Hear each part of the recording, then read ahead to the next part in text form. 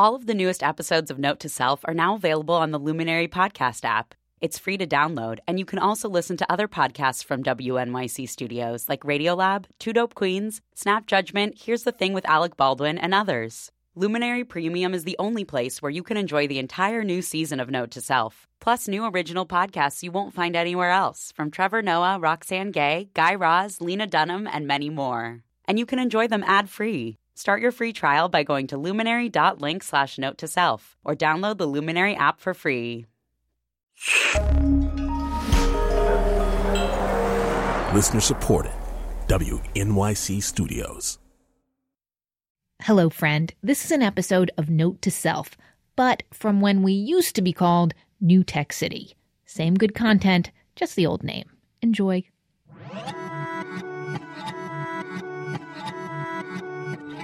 From WNYC, this is New Tech City, where digital gets personal. I'm Anoush Samarodi.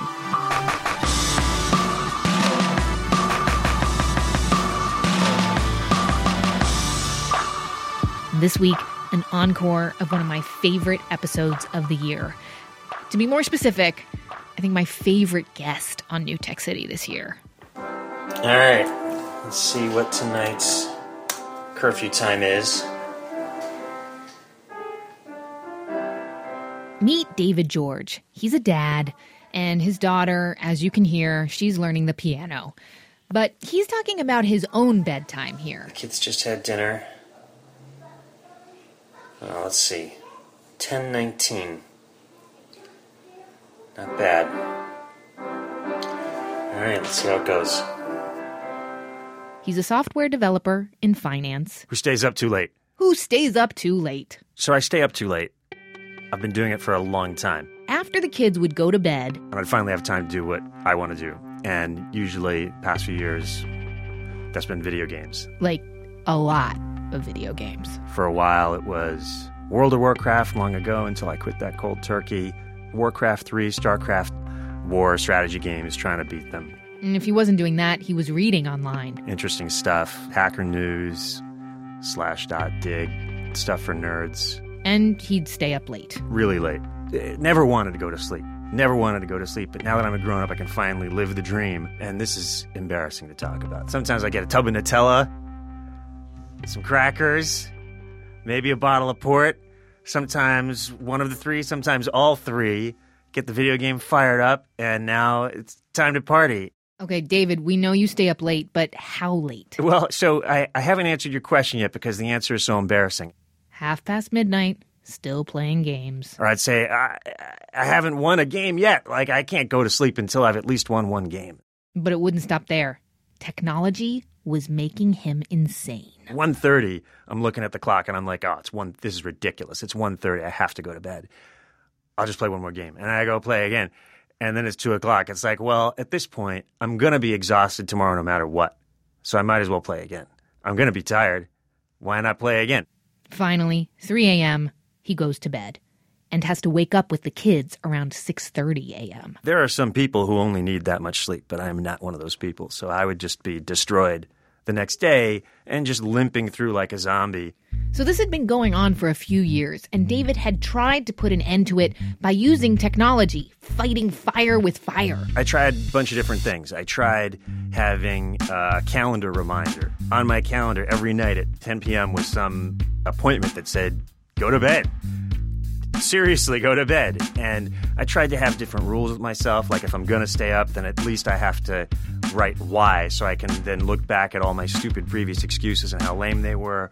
Or tried to introduce a bedtime routine where at a certain time I would walk away from the computer and read a book, write a list of the things I wanted to do the next day.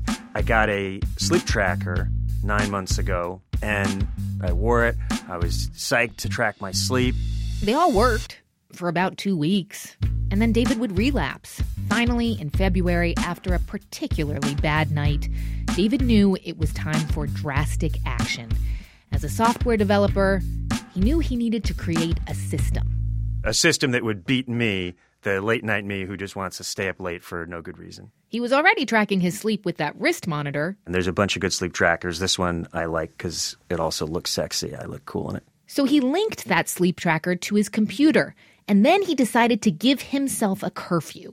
He set the computer so that it would shut him out around 10 p.m. Once we hit curfew time, my computer browsers get killed and my video games get killed. If I try to start them up again, they get killed. There's a program running on my computer that once a minute just kills whatever browsers or video games are running on my machine from curfew time until 6 the next morning. That's part one. Part two is I don't have administrator access on my computer anymore. So I took away I no longer have the root password to my computer. If I had the root password, then I could just override the system. Instead of saving the password somewhere electronically, and this is so crazy, David came up with a ridiculously long password, and he wrote it down on 5 pieces of paper. 5 copies, cut them up with scissors, and took the 5 copies and put them in places that I knew I would not be able to easily get to at night. Like in his daughter's piggy bank. Another copy is in my other daughter's piggy bank. He also put one in his wife's nightstand. She's a pretty light sleeper, so if I try to sneak over to the nightstand to get it, she's going to jump up and slap me on the wrist, and that'll be game over. Another copy is in the cellar. Because if he went all the way down to the cellar... That's a long enough trip that I'm going to come to my senses. By the time I'm down there, I'm going to say, forget it. I'm just going to go to sleep. And there's another copy of the password at work. I don't expect that this system is going to work for anybody else. Everyone has different problems and everyone has different situations. David's goal is to get 7.5 hours of sleep every night. But rather than set himself a rigid bedtime, because that would be totally normal. Is 10 the right time? 9:30? 10:30? 11? I don't know. Okay, here comes the cool geeked out part. David's system sets itself based on how much sleep he's been getting. Lately, I've been getting less than 7.5 hours of sleep. Then each day the curfew gets a little bit earlier. Until he's back on target. So, for example... Last night's curfew was 11 minutes after 10 o'clock. But last night was a really good sleep night. I got 8 hours and 16 minutes of sleep. And so tonight's curfew is going to be later. So his reward is to get to go to bed a little bit later. It's definitely a reward. And I can do more of whatever I want.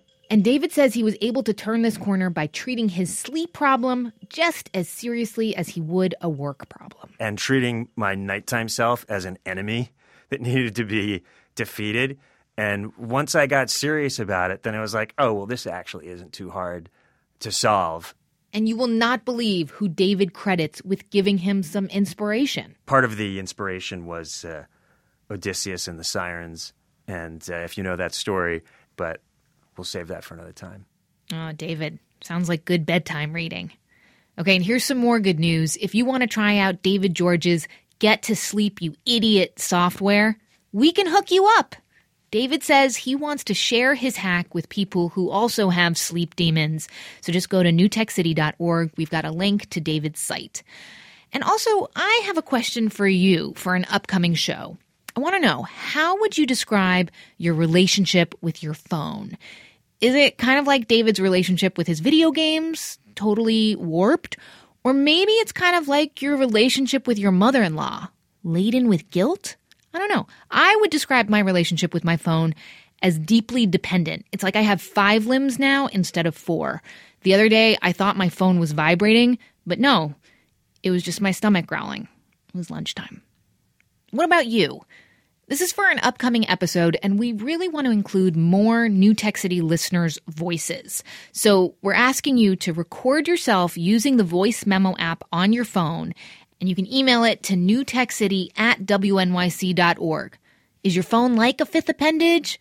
Or maybe you've got a crazy story about you and your phone. You go on adventures together. I don't know. Whatever you got, I want to hear it. Send it our way. Coming up, I've got our end-of-year report. To you, dear listener, I consider you a shareholder in New Tech City, and therefore you deserve an update on where we are and where we're going.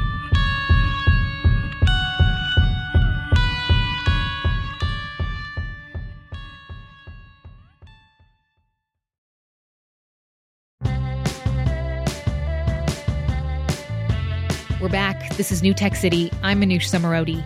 And to wrap up the year that was, I just first of all want to say thank you so much for being here right now. Truly, thank you. And while you've been listening to us, we've been listening to you. Over the months, you've told us which episodes you've loved, Others, meh, not so much. And we take your feedback to heart. And so in the weeks and months to come, expect New Tech City's mission to get more finely honed. Maybe you've already noticed we got a new tagline, huh? New Tech City, where digital gets personal. It's good, right? And in that vein, you can expect more stories about how we deal with digital dilemmas, explanations about how the technology works so you can understand it and then push back on the people making it. I am looking at you, Facebook. You're also going to hear more personal stories and questions from your fellow listeners. And hopefully you. Yes, you. We want to hear your stories of joy, despair, love, and tough choices when it comes to technology and how it's changing your life. So next up, you're going to notice a new Tech City logo. Woot, yeah. And then in the middle of January, we're going to be announcing a mega experiment that we want you to take part in. We're going to be working together to be more productive, more creative, all those buzzwords, while we rethink our relationship to our phones. Because let me tell you, my relationship with my phone is way too intimate. That's all I'm going to say for now. It's going to be awesome and fun and also extremely disorienting. It's going to be good stuff. So again, thank you so much for listening. And if you made it to the end here, I'm guessing that you and I are sort of simpatico, huh? And you want this show to succeed. Well, the best way you can support us is to share the show. Email it to someone or tweet it or put it on your wall on Facebook. Tag someone. Tell them why you think they should listen. That is the biggest thing you can do as a shareholder in the show to help us grow together. Every city is a new tech city, but we are the humans, and we're still in charge, all right? Let's ramp it up in 2015.